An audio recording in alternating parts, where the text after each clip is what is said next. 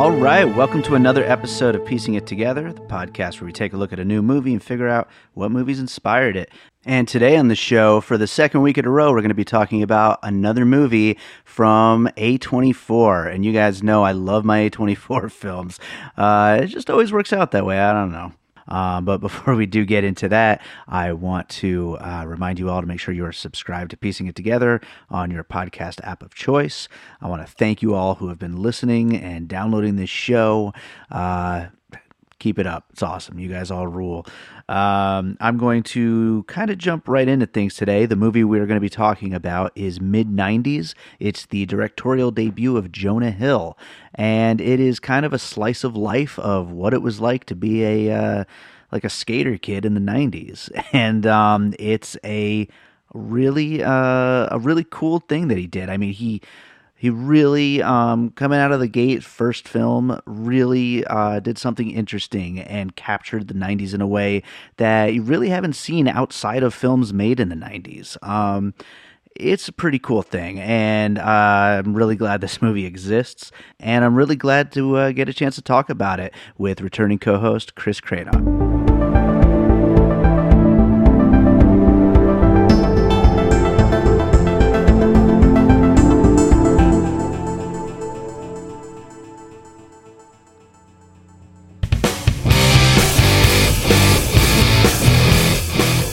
All right, everyone, before we get into today's episode, I want to let you guys know we actually have a sponsor today. It is the band Farangs from Las Vegas. Farangs, as they put it on their own Facebook page, is an indie proggy psyche band from here in Las Vegas. They're some friends of mine, actually, so I'm really glad to have them here on the show. And I want to let you guys know you can check out their album on Bandcamp at farangs.bandcamp.com. And check them out performing on November 24th at Beauty Bar in downtown Las Vegas. They're going to be opening for Delta Sleep. And at the end of the episode, you get to hear a whole new song of theirs. So stay tuned after the interview.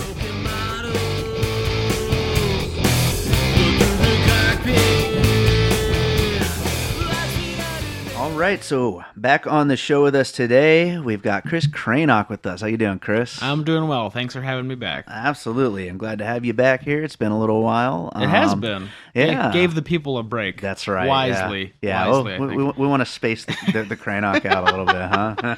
Yeah, definitely. Right on. Today I'm excited about this one. As everybody listens knows, I'm always excited about my A24 movies. Yeah, so am I. So pretty good so far. Yeah.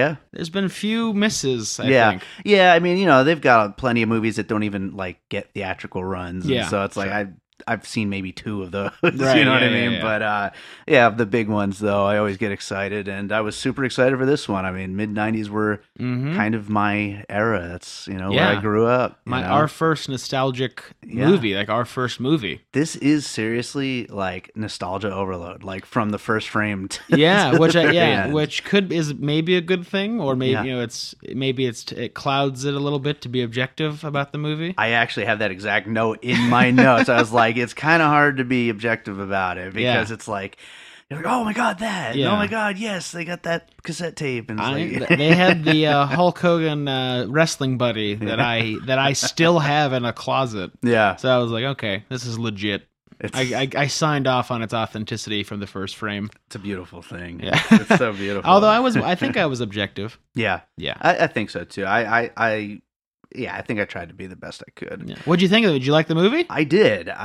Yeah. And, as we get into these puzzle pieces, we'll see a lot of, really, it's like a lot of these, kind of coming of age and slice of life type of things. Yeah. And it's like, I could see where some people might not be super into that kind of thing because, a little bit less plot involved and all that. But at the same time, I think it was a lot of fun, It was one of the more fun movies I'd watched recently where I was just super into everything that was happening. That's good.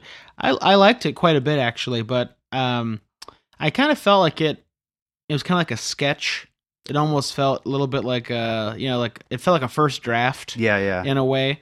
And this is obviously Jonah Hill's first movie. Right. And there are some filmmakers that come out and make a movie their first time that's so shockingly good that it, like Kevin Costner made Dances with Wolves. Sure. Almost like Gone with the Wind. Yeah. Kevin Costner is 900 years old. He's Methuselah.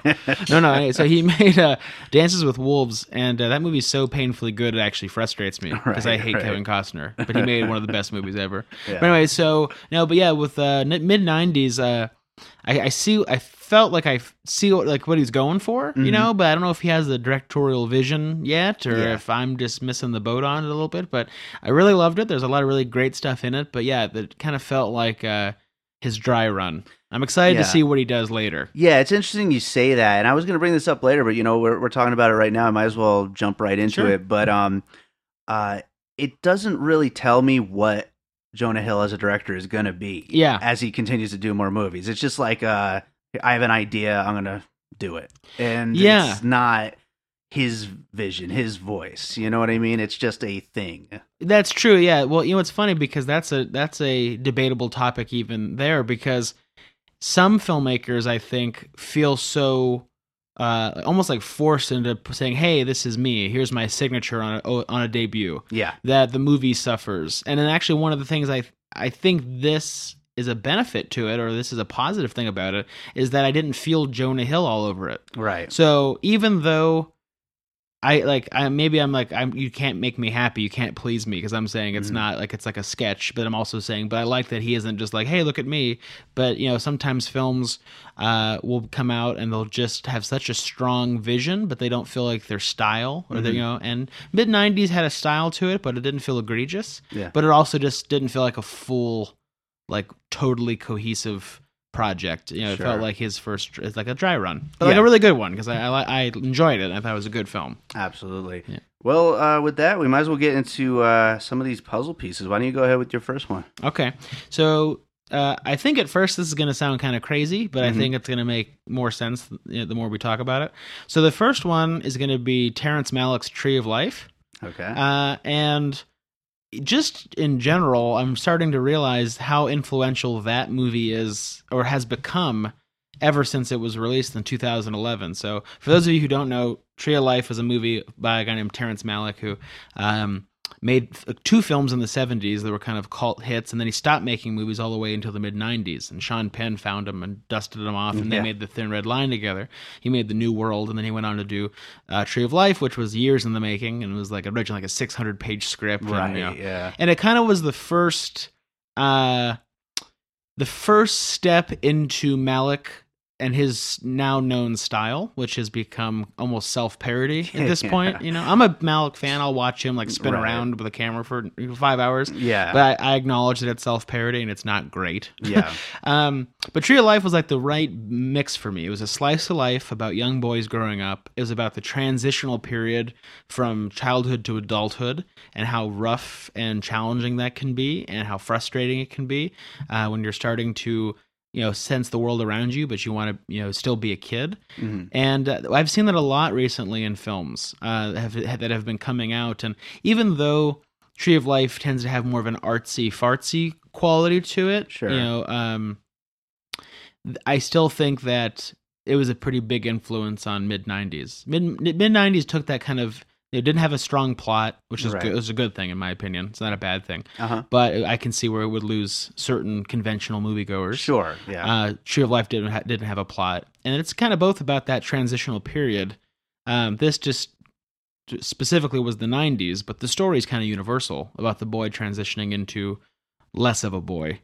And that's kind of what I think mid-90s is really about. Absolutely. 2 movies that were not puzzle pieces because they're too new to actually be puzzle pieces, but that I wanted to bring up, and I think that's a perfect setup because we're talking about transitional period in young people's life, are 2 other A24 films from this year, which are 8th Grade and Never Going Back. Yeah. Which both deal with that same exact kind of feeling. It almost feels like they themed this year around that, But and actually this episode is going to go up right after Never Going Back. So I guess we're having an A24 back-to-back Sounds double good. feature sort of. Yeah, we should get them to sponsor this. Yeah, absolutely. Hey guys, if you're listening, But and that's the thing is I really feel like a big part of this was from Tree of Life. You know, it rocked the indie film world. You know, it wasn't a huge commercial success, but it's gone on to become a little bit more appreciated. People didn't quite know what to make of it when it first came out. Right. I think we're now more familiar with the Malick vibe and feel, so maybe we're going back and it doesn't seem so strange to us compared to like To the Wanderer or Knight of Cups or Song to Song, which now feel like almost like stream of consciousness movies. You know, Tree of Life has more of a plot, which is kind of a funny word to use for that film. Right. But it definitely has more of a story that you can follow and you can relate to the characters more. You know, I feel like his newer films are almost like music videos. I know. Yeah, it's so true. You know, and again, I like them. I'm not bashing on them. I just acknowledge that they're kind of getting off the beaten path. A little. But yeah, Tree of Life was like the last film that I think was meant. You know, I think Roger Ebert put it really beautifully, where like he was trying to make a masterpiece. And that's not a big thing anymore. Like we're not trying, you know. And I like that that he was ambitious. Like I don't care if it's pretentious. I care if it's, you know, if it's original, or it's sincere. Sincere is a better word than original, because nothing's original, right? And I feel like mid-90s is absolutely sincere. 100%. Yeah. That's the other thing I think it has in common. I think I agree is that it's definitely sincere. And I think you can get away with being pretentious as long as you're sincere. Sure. I would rather have sincerity and you reaching beyond your grasp. Yeah. You know what I mean? That's great. Why not? You know, if it works, it's called ambitious. Yeah. And if it fails, it's called pretentious. Yeah. So my problem doesn't really lie in things being pretentious. It lies when it's insincere. So they both films are. And I've just like, after I walked out of mid-90s, I was like, wow, I feel like Tree of Life is really really gone beyond what I thought it would. Yeah. I thought it would kind of fall into obscurity. Yeah. But it hasn't. I think filmmakers liked it more than audiences liked it. Yeah. And I'm starting to see it pop up in all kinds of new films. That makes a lot of sense. Yeah. That makes a lot of sense. And it's a great puzzle piece. Yeah. Thank you. I'm going to start out with one of my, because I had told you before we started recording, I have a few movies, but then I also have a couple of other things I wanted to bring up as puzzle pieces. Right. So the first one I'm going to do is one of the other things that's not a movie. Okay. Obviously, nostalgia is a major part of this movie. I mean, even just down to the title, mid-90s. Right. And nostalgia as a thing is having such a big moment right now. Nostalgia is in everything. And I don't think there's anything that captures nostalgia more recently than the NES Classic. Okay. Yeah. So that is my first puzzle piece. Oh, that's cool. The NES Classic is a little miniature Nintendo Entertainment System.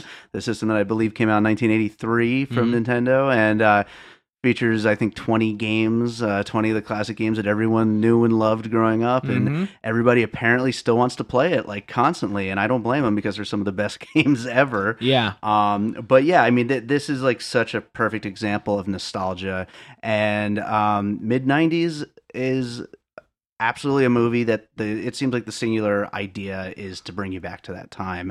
Everything from not just the things happening in the movie, but even right down to the look of the movie and everything. It looks like you're watching a VHS tape most of the time, with the the way that it's framed, and even some of the effects, like the scanline effects and stuff that popped up a little here and there, a little like visual degradation and all that kind of stuff. Yeah, exactly. Almost like it was shot in I instead of P. I mean? Where they have those scan lines for fast movement and things like that. Which, absolutely. It's shot in 4:3 aspect ratio. So I mean, they kind of laid it on pretty thick and trying to look like we're watching it through a 90s television.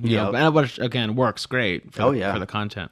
But yeah, it's funny that you mentioned nostalgia, because especially with video games, because I'm not a big video game guy, because they've become such an art form unto themselves, and I've yet to hop onto that train. But I played video games growing up in the 90s, and I remember just telling people how amazing GoldenEye was and how it's the greatest game ever. And then I played it recently, and it was like a block.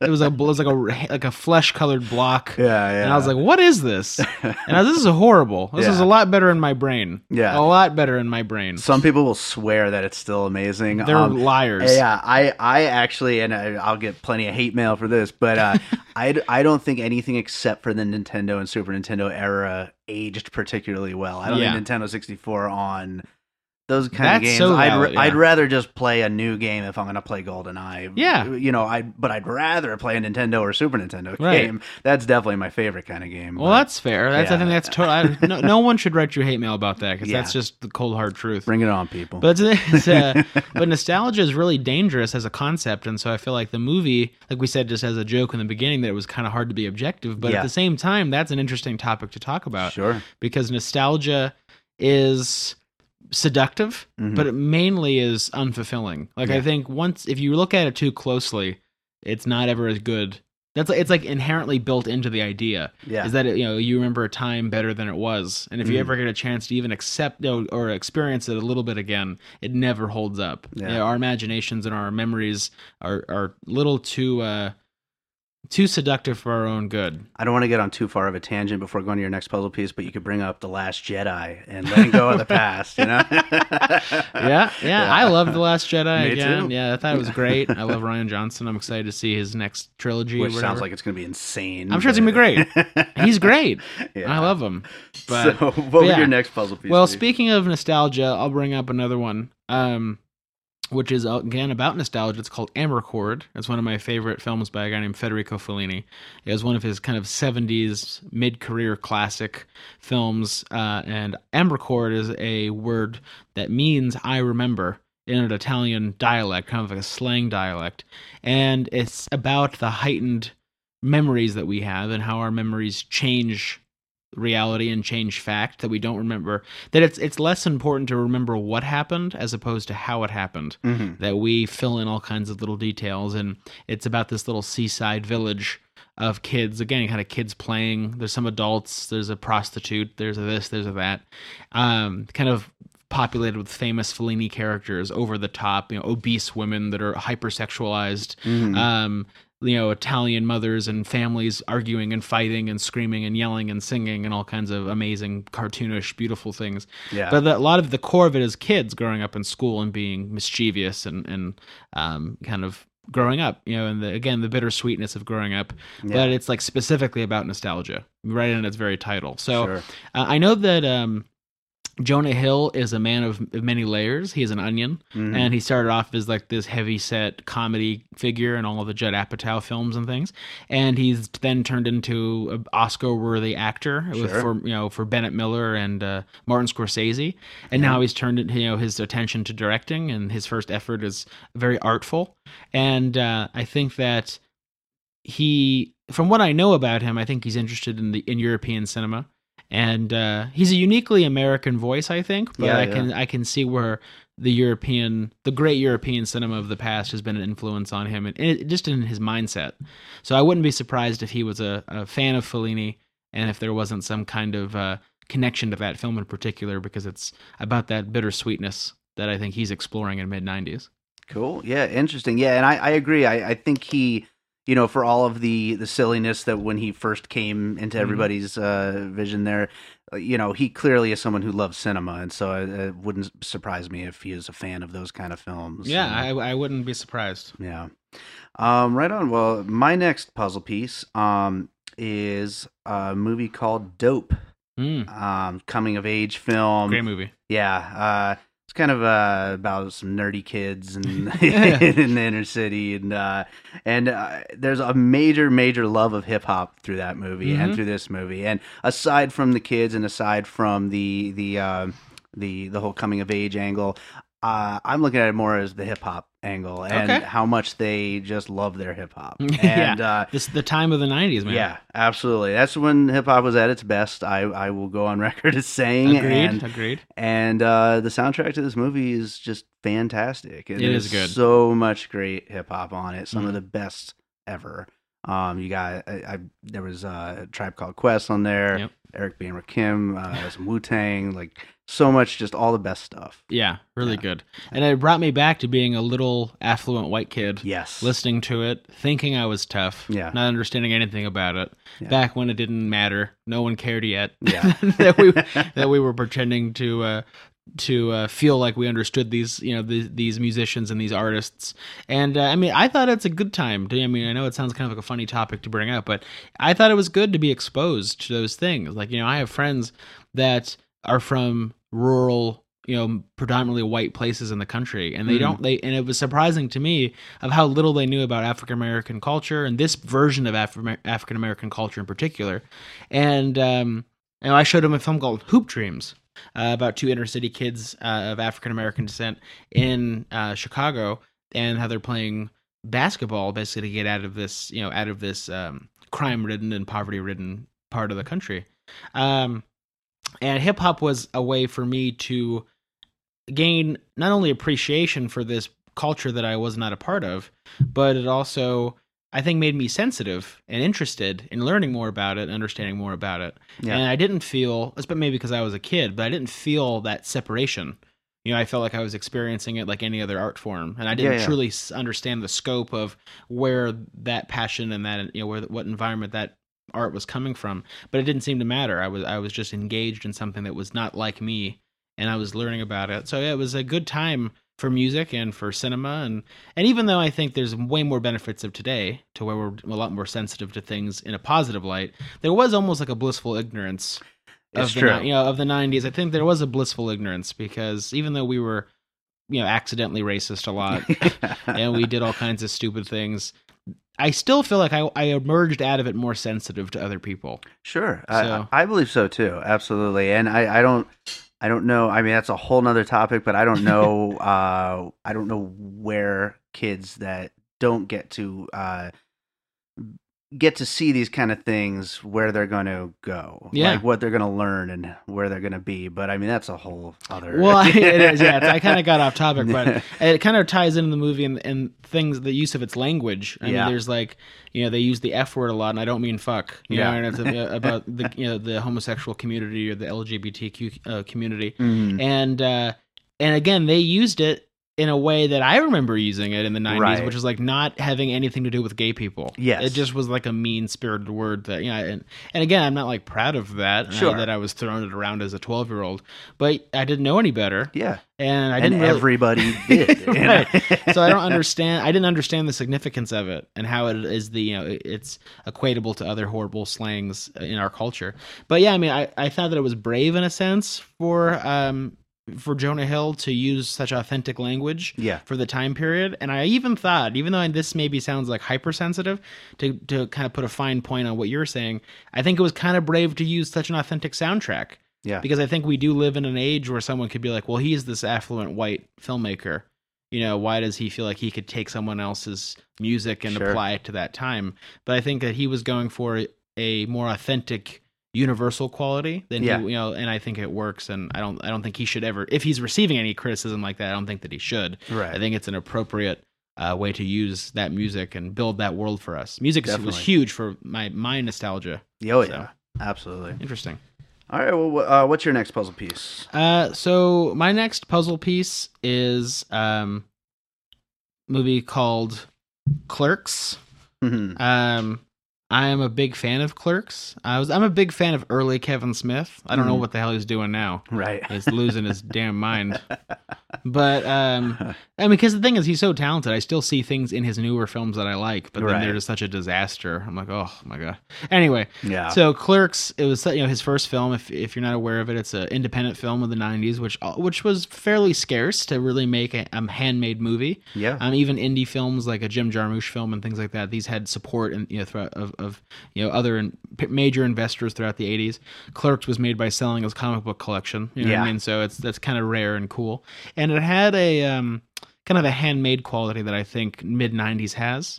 It looks like it visually. There's visual texture in Clerks that I think matches it. I mean, even coming from Jonah Hill's comedy background, I think he must be influenced by Kevin Smith and that whole, the Mallrats era and the Clerks era. A lot of the language that you were just talking about in the last puzzle piece as well. Yeah. Agreed, yeah, because Kevin Smith has has a verbosity about him that is authentic and interesting and kind of in love with his own voice. Not like anyone doing this podcast right now.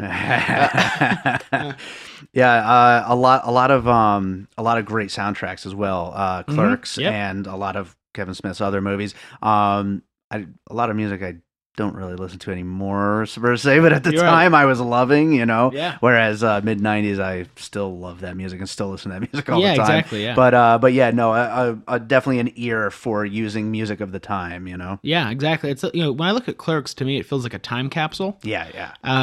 And of course, mid-90s can't quite be that because it's a modern film, but Sure. it feels so authentic It really does. that it does Yeah. almost feel like another time capsule. And then again, there's just the similarity of that. There's not it's not strong in plot. It's just people kind of wandering around Yeah. and making jokes and figuring things out in kind of like bittersweet, subtle ways. So I think there's actually a lot in common with Clerks in mid-90s, and just in tone and atmosphere, Yeah. approach. It's a really good one. I was surprised I didn't think of that one myself, Yeah, actually. there you go. Well, that's why you bring me on. That's right. Yeah, that's why you're here. So yeah, that's it. And what's your next puzzle piece? All right. So my next puzzle piece, I'm going to actually jump ahead to one I was going to bring up a little later. This is my other non-movie one. Mm-hmm. It's kind of a movie, but not really. But it's the CKY skate videos. Oh yeah. Yeah, so all skate videos. Yeah, seriously, all skate videos. But yeah, those were like the popular ones as far as I remember. But yeah, you bringing up Kevin Smith made me think of it like I should just transition into that. That's perfect because they go together so well. That time frame of that late '90s, early 2000s of just sitting around drunk watching people fall on their ass in skate videos, And of course, the character Fourth Grade in the movie is making one that ends up being the the ending there. Yeah, I think that's great because CKY was actually a huge part of my adolescence. Like I remember when I saw someone like jump off of a roof, there was like an epiphany moment, like a light bulb went over my head, and I was like, oh, people can do that, right, and they could make it funny, and why am I so attracted to it? I didn't know at the time. Yeah, but there was a huge chunk of my adolescence as starting out as a filmmaker. I was writing sketches. I was like really big into sketch comedy, and I loved The Kids in the Hall, and Monty Python and things like that. So I wrote a bunch of sketches for my friends to star in, and none of them would star in them. So a friend of mine is a skateboarder, and he's like, "Well, why don't you make a skate video?" And I'll be the star of it, and then you can put in your little comedy bits like throughout it, and we'll make like a CKY type video. And I was like, perfect. So yeah, I made a movie when I was like 12 years old that was like an hour long. It was a skate video. I found skaters from all over the valley, and we're all little kids, and we did a lot of stupid rip-off stuff from Jackass and CKY. So I definitely felt it was palpable in the mid-90s movie. I felt it too. That's awesome. Yeah, so that's my connection to it. So where can we see that video? Well, it's funny. It's called Slap Happy, which is also the name of a very successful porno. So if you find that, I didn't make that one. Right. Okay. But there was a store in Las Vegas called Cash for Chaos, and I think it's still there. Yeah, I think it's still there. And I actually got it sold. I got it distributed and sold. Nice. And there were T-shirts. I was very entrepreneurial. Yeah, I can't even say that word. Close enough. Yeah, entrepreneurial. Yeah. Anyway, as a young kid, and I got it made. I printed DVDs, the whole bit. So I'm going to give something away. So I just recently launched KrisKrainock.com, and it's kind of an interactive site. If you go to the desktop version, and you can click all kinds of things, and even you can find some things that are hidden. And if you find it, you can actually watch most of Slap Happy there. Nice. So if you want to go hunting on KrisKrainock.com, you can go find Slap Happy. But I won't tell you where. All right, so I just Google Slap Happy. Right? You're right, yeah. I took all the tags out so that no one can know. Yeah, I'm sure it's easy enough to find. Right. What's your next puzzle piece? So the next puzzle piece I have is actually kind of a twofer. That's okay? Sure. So it's going to be the early work, Slacker, and his later work of Boyhood. And I'm a big fan of both of those films. I think Slacker being a big influence on Clerks. Sure. And Boyhood is an excellent film. I recently watched it again, and even though it's 3 hours and some change, I really, really love the film. I think it works really well. And so both those films are about, again, passage of time. Yeah. I think Richard Linklater, who's the director of both films, he's no one like him, in my opinion, in cinema, has done as much as they've done with documenting the passage of time. Yeah, absolutely. With the Before trilogy, with the Brilliant, which is stunning all the way through. I think the last film's the best film. Yeah, in my opinion, it's crazy. I love that so much. Yeah, Before Midnight's incredible, and then of course Boyhood is so ambitious. Again, Yeah. it's about the transitioning from boyhood to manhood, and this time literally, to where the other films are more of a poetic example. Mid-90s, again, is even less so. It's less on the nose like A Tree of Life is. It's a little bit more subtle, and it's Sure. kind of, again, it's like this one little clip of time. It's even more specific than Tree of Life. But Boyhood actually shows you the physical transition of a person from boyhood to manhood. And so I think that's inspiring to a filmmaker. Like when I look at his films, I don't love every Richard Linklater film. You know, and he makes minor films and he makes really brilliant films. He's kind of an interesting enigma of a filmmaker. Because he does that, because he'll go off and make this little weird movie that's like not, you know, it's like a slight little comedy or something, but then he'll have something so ambitious as Boyhood or the Before trilogy, which are masterpieces. And for me, and I'm not speaking for all filmmakers, of course, but I'm inspired by his ambitiousness when it comes to examining time. Sure. Because I think filmmaking is a unique art in that it can capture time unlike any other art form. You know, when you paint something, it stays painted. When you record a song, you know, that is nostalgic, it's emotional. But when it comes to a film, it's like you can actually see time transpiring. Yeah. And I think that becomes something really unique. So with Slacker, again, as it sounds, people kind of slacking off that, you know, that subculture of people skating around, doing all kinds of stuff. And then you have Boyhood, which is literally that transition of time. I don't know. I just felt like, how could Jonah Hill not be inspired by it? Sure. They're so, whenever I watch Boyhood, I'm like, God, I want to do something like that. I want to do something that ambitious. Oh, you know yeah. what I mean? And so, of course, you got to find your own way to do it. And I think Jonah Hill cleverly was like, well, what do I know? What do I know? I want to do something like that. What do I know? And I think it was the 90s. That's what he knew.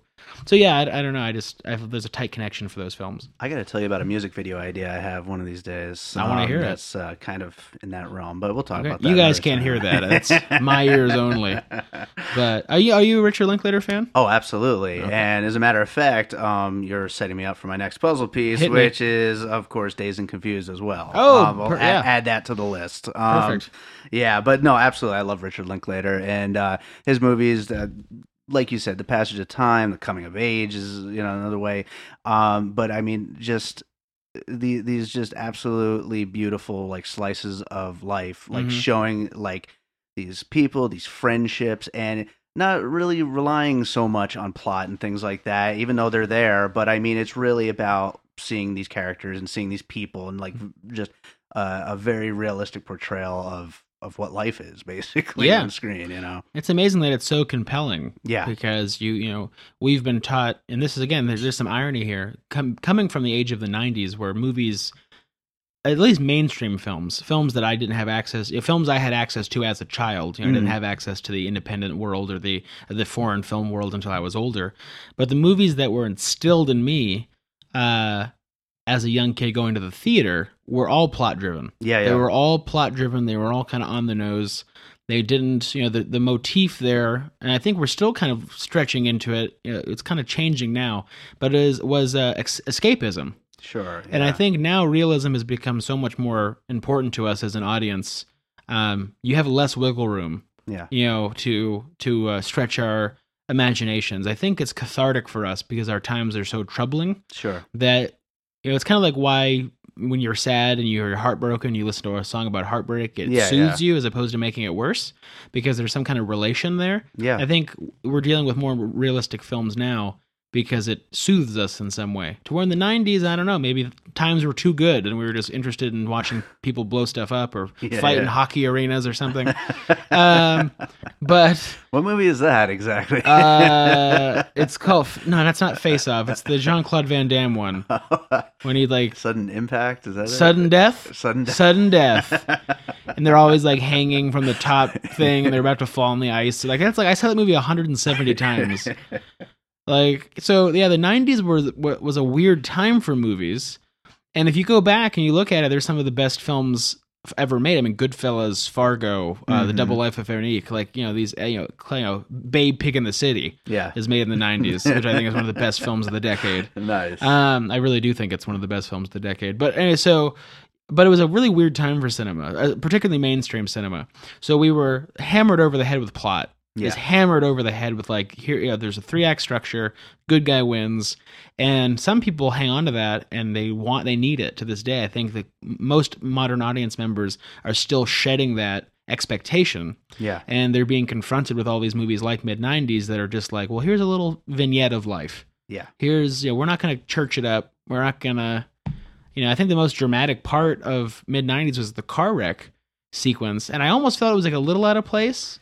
Yeah, I kind of agree with that. Yeah, it was like a little Deus Ex Machina in a way, although it wasn't an act of God. A kid got drunk, but it still felt like a writerly thing to do. It felt like Jonah Hill was like, we need something to happen here so I can end this movie. Yeah, exactly. There need to be something to just bring them all together for one last shot. You right, know? Yeah. So it felt a little obligatory, and, like, again, that's, I think, something that it will work itself out in his filmmaking, that he'll get better at stuff like that and less expositional. Yeah. But anyway, so yeah, it was, my 90s are weird in a nutshell, and I don't even know what we're talking about. But well, I was going to say before we move on to your next puzzle piece, I had brought it up earlier about 8th grade and never going back.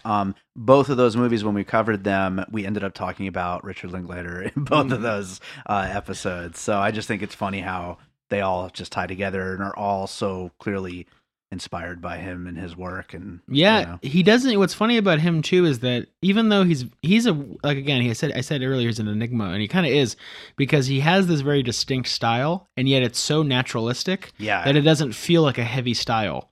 So I think his influence kind of pops up on you, and you're like, oh wait, that kind of feels like a Richard Linklater thing. But on the surface, like, some filmmakers are so over the top with their style that, like, you notice it right away. Right. But Richard Linklater, he's so singular, and yet blends in.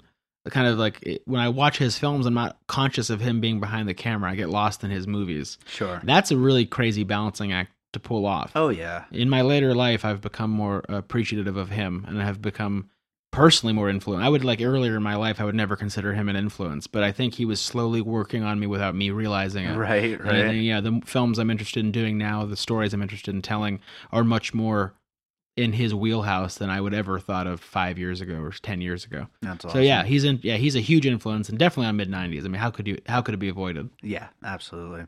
So what's your next puzzle piece? All right, so my next puzzle piece, this is kind of a fun one. It's going to be Where the Wild Things Are.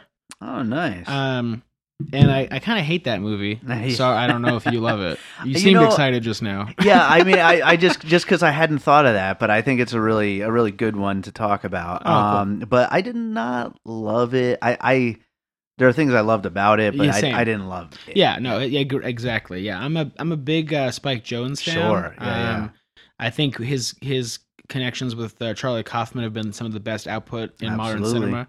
Him solo or him on his own, I haven't been as taken with. Like, Her is great, but it's not like a masterpiece. Her, I do think, is a masterpiece. I don't. Okay, we'll talk about that. I loved Her, but yeah, no, it seemed over long. We'll talk about it later. But but I really liked it. I mean, I thought it was a good film. Don't get me wrong. But Where the Wild Things Are was a mess. I thought. Yeah. And the problem with it. And this is another motif that I think is, again, kind of influenced by Tree of Life. I'll bring that, kind of tie it together. Sure. Is the mythologizing of sad kids.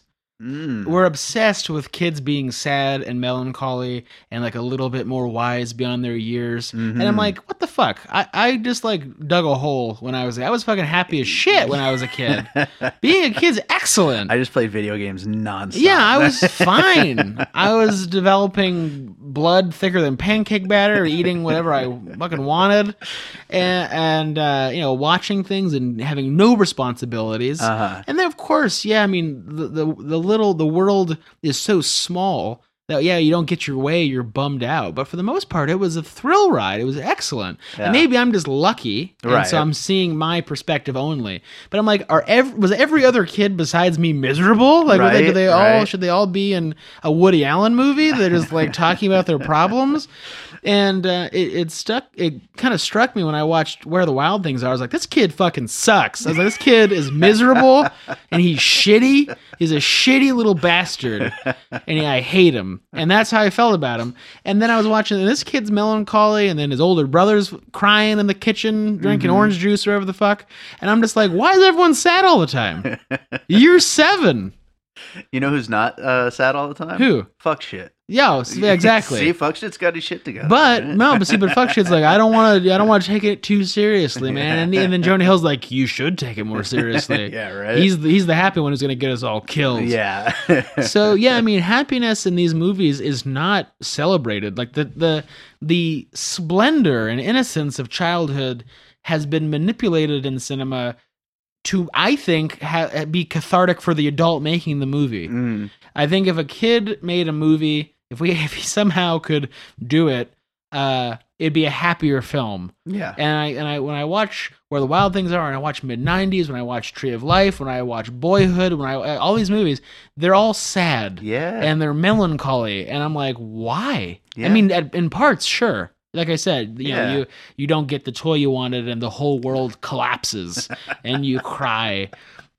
I remember one time my parents were fighting, and I got like my favorite toy. I was like 6, and I was like, I'm running away. Yeah. And I announced it. I was like, I'm running away.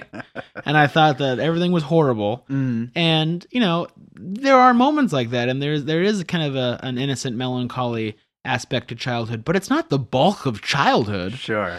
And it kind of reminded me of that for that reason. Yeah. And I hate it. I'm sad about it. Like, I want to see a happier kids movie that's sprinkled with some shit. Right. And the thing is, here's the thing. If you want to have a happy kids movie, you have to watch a kids movie. You have to watch a kid being, you have to watch, like, one of the reasons I like the movie Millions by Danny Boyle is because that movie has the Danny Boyle's energy. Yeah. But it's about kids, and it's made for kids. Yeah, and there are somber moments, because guess what? Life is somber. But it's not like particularly somber for children. And I just feel it's ass backwards. I think we're all just jerking ourselves off with the sad kid thing. I feel like we had a similar upbringing, because I feel the same way. Well, I mean, listen, don't get me wrong. We were lucky, I'm sure. Yeah. I'm sure there are kids who have devastating lives, but there's adults who have devastating lives. Like, it's all the luck of the draw. But I don't think childhood fundamentally is sad. Yeah. And that's what these movies are trying to tell me, that like I was way sadder than I thought I was. And I was like, nope. If I had a James Gandolfini monster that would do whatever I said, I'd be fucking happy. Let's just put it that way. I would quote Sopranos all day long. We'd watch it together. We'd eat lasagna and pasta and ziti. It'd be excellent. But anyway, do you see the thread? I see it, absolutely. What the fuck's that shit about? I don't get it. I don't know.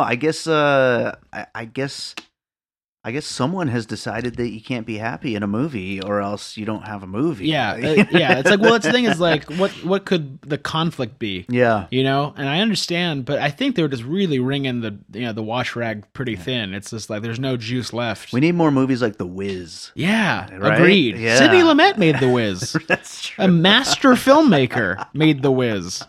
So yeah, that's the thing is, I'm all for. That's the thing is, I understand. Like when I write kids, I actually try to include children in my stories. In my films. I like them as a character, as a plot device sometimes, or whatever it may be. And it's because they can be strangely soulful. Mm-hmm.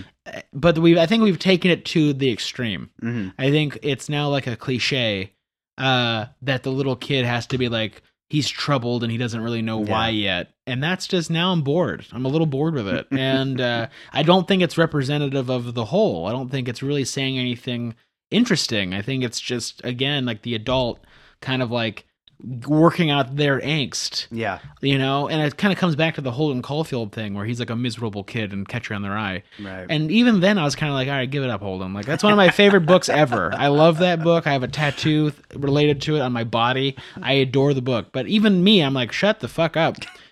Like, you can jerk off. Things are fine. Right. So anyway. There's fun to be had. Yeah, come on. Anyway, I don't mean to ramble, but it irritates me. If there's anyone listening that feels the same, write in, right yeah, on the show. See, did you have a shit childhood? Yeah. Do you feel like you're connecting, or do you feel like we're laying it on pretty thick? I want to know.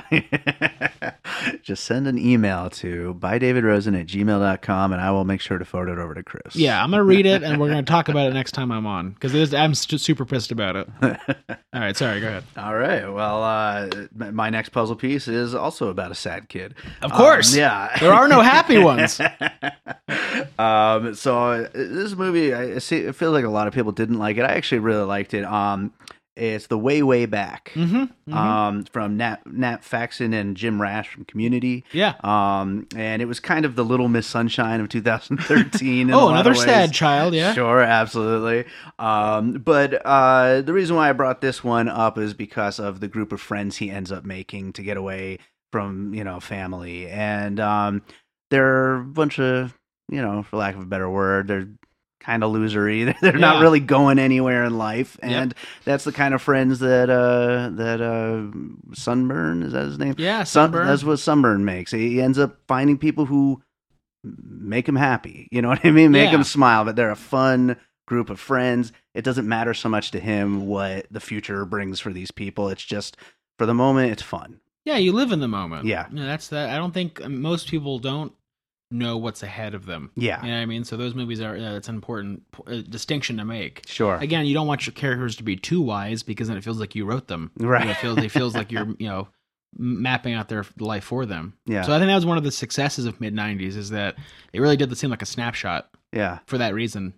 I love the kid, one of the main boys that's the skateboarder that has like drive and vision. Mm-hmm. And I think even with fourth grade, right? Fourth grade, Fourth grade, because he wants to be a filmmaker and no one takes him seriously. He's like, it's a stupid idea. And so that's the thing, is, I related to that a lot, because I've wanted to be a filmmaker since I was like 3 years old. I'm a lifer. And everyone my whole life was like, you can't do that. Right. My parents were like, you can do anything you want to do. And I was like, I want to make movies. And they're like, except that. So, and I was like, directors die. They get old. Like, well, they need new ones. I was like, is it that really that ridiculous? That's, Anyway, so, there was a lot of subtle texture to that idea that they're not really going anywhere. They're kind of going nowhere fast idea. Yeah, but they still had these little glimmers of their passion and what they could be. And that's beautiful, because a kid is just potential. Yeah. You know what I mean? I think kind of Jonah Hill touched on that well.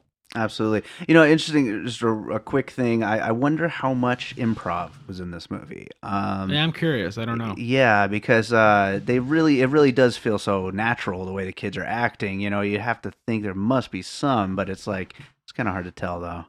Yeah, I imagine there's a lot of rehearsal time. Sure. So that if it's not improvised, which I'm sure some of it is at least they got to feel each other out. Sure. Make some kind of camaraderie. Absolutely. Because it did feel it felt documentary to an extent. It really did. Yeah, like a documentary. Absolutely. Yeah. All right, well, what's your next puzzle piece? All right, so I'm going to go at a curveball here. Okay. And talk about No Country for Old Men. Okay. Now, that's crazy, right? Okay, but here's why. Because I felt when I first, and this, I could be wrong, this could be just my general lack of knowledge about movies, but when I watched it, I went, oh, wow, what an interesting period piece, because it was in the 80s. Mm-hmm. And I was like, this is the first time that I'm far enough away from the 80s to make an astute and effective period piece about the 80s. And in terms of like the style of things and the technology at the time, and it always struck me like how kind of universal the story of No Country could be. And how it was stuck in the 80s, and how it didn't feel like a standard 80s movie. There wasn't like a flock of seagulls playing on a radio or anything. Sure, yeah. But it was in 1980, I think. And it was like the tail end of the 70s or something along. It just felt like that, And I was like, oh, how interesting that they turned this into a period piece. Because to me, there was like some producer somewhere that was like, do we need it in the 80s? Right. It was like, make it now. What's the difference? Yeah. And so I love that they did that, and the attention to detail doing a recent past film is challenging. To really, I think I watched something about it on either the DVD or on YouTube or something. But they were talking about with the set designer and what a challenge it was to really think about the recent past, as opposed to making a movie that's from the 1860s or the 1930s, and where it's like we see it at these big brush strokes. Everyone has big boxy suits and things are expressionistic and whatever, and you can just buy it because we're so far removed from it. But there was many audience members that lived in that time, that lived in the 80s, and they were just like, well, that's bogus. That doesn't work. That isn't this. So the kind of specificity that they had to bring to it was impressive. And so when I think of mid-90s, I was like, I bet there's more of a market for recent past films because of No Country for Old Men. Right. I bet you he was able to sell it. I don't know if that's, but I don't have no idea if there's any accuracy to this at all. But if I were him, I would have been like, listen, we recently had like one of the best movies of the century. Yeah, right. We did it 30 years ago. Why can't I do it 20 years ago?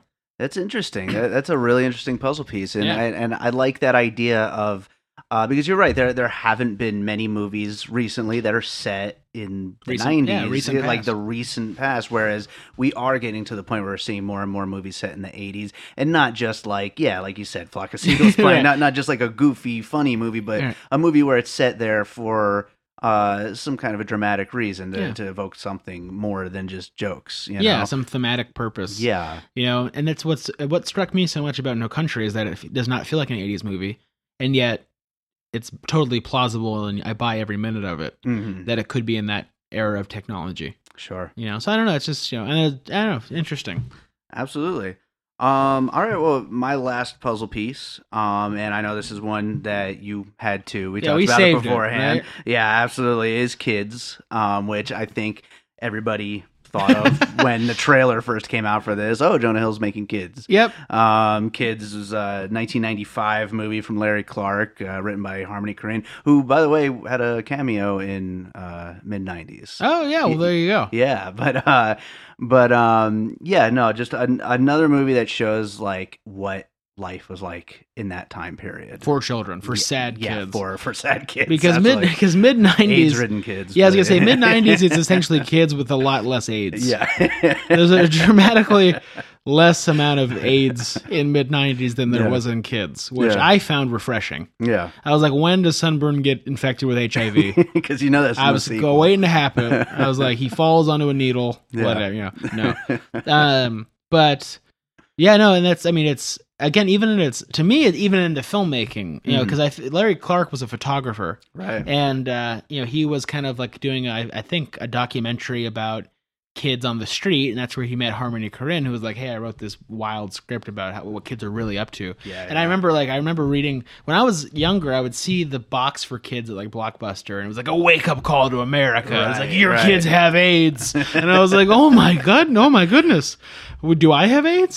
So it was a very powerful movie. He went on to do Bully. He went on to do Ken Park, which is less than great. But he kind of made it, like Larry Clark kind of made it his business to uncover the festering Band-Aid of American children. Right. And I'm sure there's a lot of truth to it. Again, it's just not my life. So I found the films educational and fascinating. Right. And then of course at some point it comes exploitative. That's like what we expected from him. Mm-hmm. So there's always that line of like, well, how is this? Now it's just your style. You know what I mean? Where it's like, is this really truthful about anything? But anyway, so yeah, but in the filmmaking, because Larry Clark had really never made a polished film before, and he wanted it to feel like an urban street type film, that Kids feels, it's ugly. Kids is ugly. It's shoddily made, and it's totally appropriate for the subject matter. And I think it's deceptively simple because Kids is exactly what it needed to be to best evoke that screenplay visually. Right. But it just looked like it was fast and loose. Like I think it was less fast and loose than it looked like. Right. Which is pretty impressive. And so I think mid-90s shares that. It shares kind of like this simple, less than stunning vibe, and it would have felt weird if it had been made any better. Sure. Quote unquote better, more traditionally, I should say, not better. Right, exactly. I think it goes along with Clerks, which you brought up earlier. Yeah. Another movie that is so lo-fi and everything. Yeah, that's the word. Yeah, lo-fi is something we should talk about. Sure, because it has there's a whole movement of music that's lo-fi. Oh yeah, and there's it's kind of like there's what's the it just left my brain. I hope I remember it, but there's a clothing style where you dress. It's not like mod, it's something else, but you dress you wear khakis and sneakers, and it's like you dress like a dad or something. Okay. And there's like a name for it. There's like a whole culture behind it. And I feel like mid-90s may start belonging into a weird subculture like that. But there's a lo-fi element to it that, in today's world, you can buy a camera for $10,000 that can shoot. You can buy a camera for less that shoots great quality, high quality footage if you light it properly. And high quality cinematic stuff. And again, I'll air quote cinematic because it's totally subjective.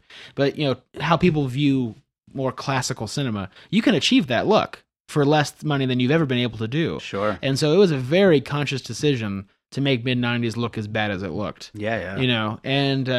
And I mean, again, bad's kind of a weird thing to say. It doesn't look bad. It just doesn't. Right. It just looks documentary-like. It looks like there wasn't that much thought into its design. Yeah. But that's deceptive. Because absolutely, because there was clearly with how authentic they managed to get that '90s look. Right. And the stuff, like really, a lot of it is the stuff. I mean, when it comes down to it, it's production design and like the prop department. Yeah, I mean everything from the shirts they wore to the cassette tapes in their room to the posters on their wall, which I had lots of those same posters.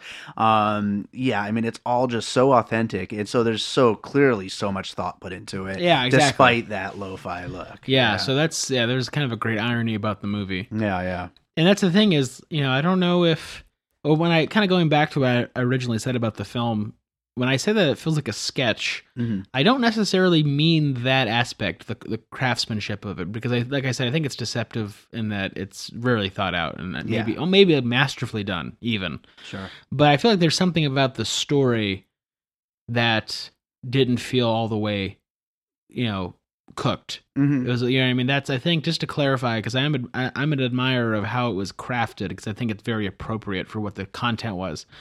But I think story-wise, it didn't.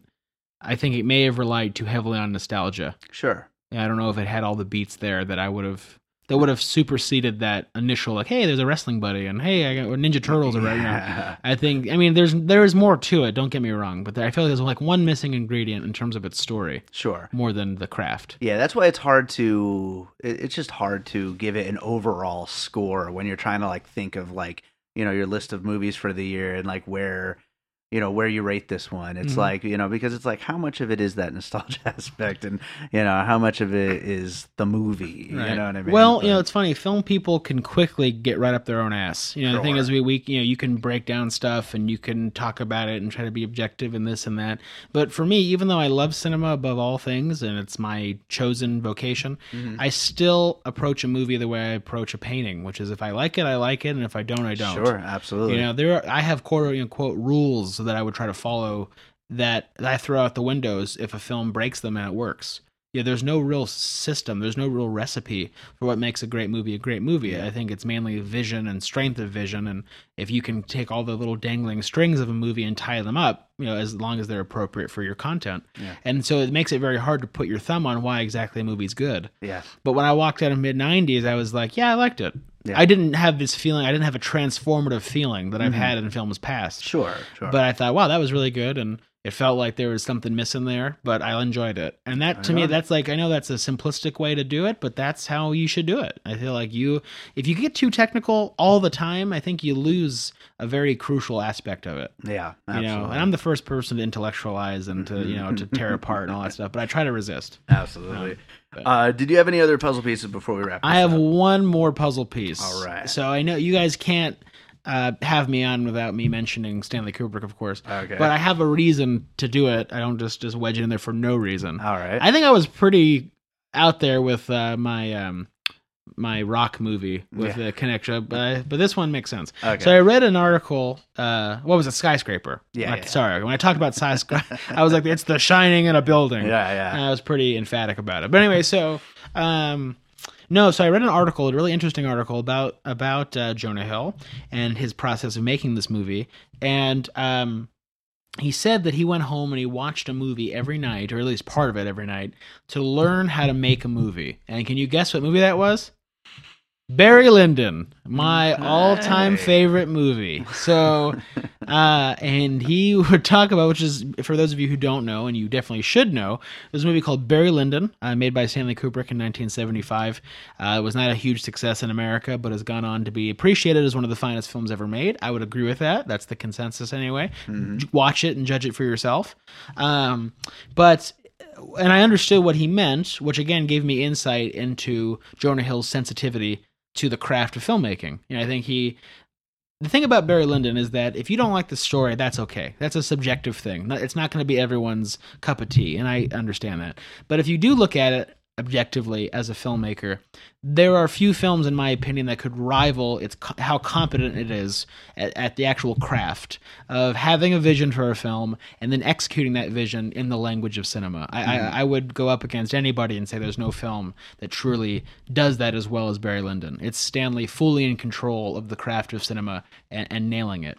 And so it made me feel really happy when I read that Jonah Hill would watch it every night. And learn how to make his movie, which is about an 18th century Irish rogue who kind of like, works his way up the system, has nothing to do with kids growing up or the past. I mean, of the crossing. No Wu-Tang Clan in that one? Not a lot of Wu-Tang. Okay, yeah. I mean, you can make the argument that Barry goes from being a child to, not really a child, but like a young man to a man. You could make that argument, but that's really not what it's about. Right. But anyway, and it's kind of a tradition. Like Frank Darabont, when he was making Shawshank Redemption, he would watch Goodfellas every night. Mm-hmm. When Orson Welles was making Citizen Kane, he would watch Stagecoach every night. And so I love the idea that there's this kind of weird tradition where you get a sense of actually how to craft a film. If you know how to read the film, if you know how to understand how films are made, you can read them. And they're like textbooks. And so even though Barry Lyndon definitely has nothing on the surface with mid-90s, every day Jonah showed up to make that movie, it was fresh on his mind. And it does live in its bones. And so it's really cool to hear that and to hopefully bring more attention to Barry Lyndon and have people see it. So that's awesome. Radically different movie, but we have mid-90s the way that it is because of Stanley. So that's really nice. There you go. I'm glad you got to I got to say it. I'm glad. I feel a lot better. All right. So the finished puzzle for mid-90s, we've got The Tree of Life, Amarcord, Clerks, Slacker, Boyhood, Dazed and Confused, Where the Wild Things Are, No Country for Old Men, Kids, Dope, The Way, Way Back, Barry Lyndon, the NES Classic, and CKY Skate videos. That's pretty eclectic. Yeah, that's pretty good. I like it. Yeah, it's hard to say what the running theme is exactly, but I guess a little bit of coming of age in there for the most part, but not quite all of it. But I think slice of life is a beautiful phrase that you used to describe it. I think it's very apt. So. Absolutely. So, I think mid-90s. I think we kind of got into what we thought of it throughout the episode. I think any other like final comments you wanted to make about it or anything? No, I think that it's a good film. It's a good first effort. That it should be seen by people. It's not a movie I would definitely recommend. Yeah. I liked how simple it was. I always think to myself, like, am I really accepting the movie for what it gave me, or am I trying to impress upon it what I think it should have been? Sure, and that's really hard. That's hard because you're allowed to have taste and you're allowed to not like things and like things. But I always try to stay as open as possible and just accept a movie as it is. And I really think there's so much more good than there is bad. Yeah. I think that it's, to mention again, it's deceptively simple. There's a lot going on in there that maybe we don't see at first. And I would have liked it to be maybe a little bit more poignant in some areas. I don't know if it was kind of half-baked, if poignant's the right word, or if that's really what I was looking for. It's kind of hard to nail down. Right. But I didn't feel like there was this that one little ingredient that was missing. But overall, great film. I think it should be seen. Not like one of my all-time favorites of the year, but definitely one of the more artistic films. I'm so happy for Jonah Hill. Sure. And I can't wait to see what he makes next. Hopefully something totally different. So how about you? Any last words from you? No, not really. I think we kind of covered it all, but I definitely would recommend it. It's a movie that I think everything you were just saying was actually pretty perfect because it's like, it's a movie I would definitely recommend. I'm really glad Jonah Hill made this movie. There's a little lacking to what's happening, but substance. Yeah, but something's missing. Overall, though, there's a lot more good than bad in it, and it's definitely a movie I really enjoyed. Mm-hmm. So absolutely. All right. Well, Chris, you got anything you want to plug before we wrap it up? No, not really. Cinemondays, which I'm always plugging, is actually taking a hiatus at the moment right now, so I'll be online letting people know when it's going to be coming back. It's all downhill from here as the comic strip I'm still releasing every week. Awesome. Yep, that's so far. People like it, so I'm not pissing off too many people, so that's good. And that's to promote a web series that I'm working on. I'm also, of course, still working on my film Mad MX that has the great support of the Kubrick family and Mrs. Kubrick in particular.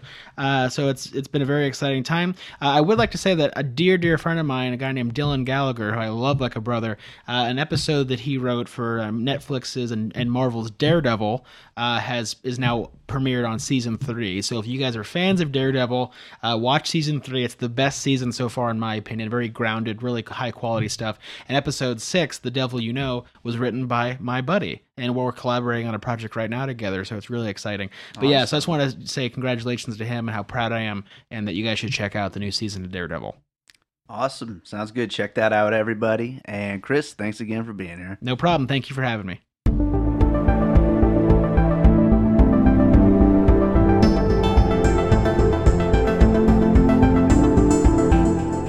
All right, so make sure you check out Mid90s. I think it's still in theaters.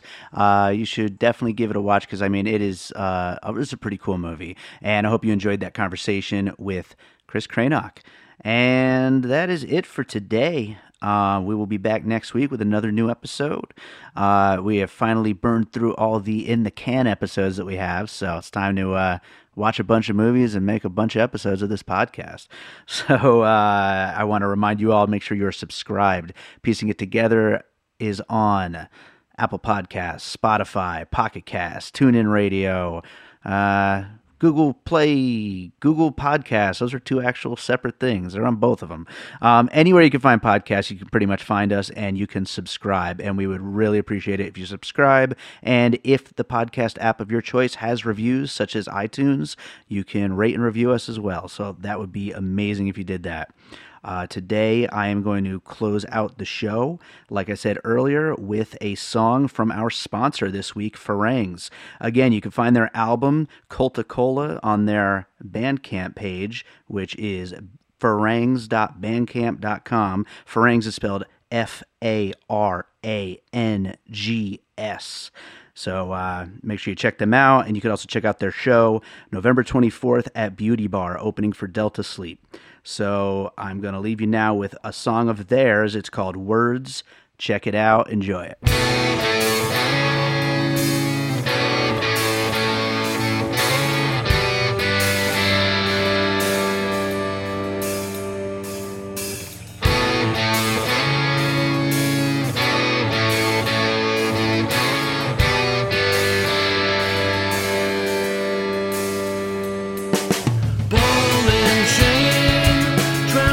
Champagne, oh my God.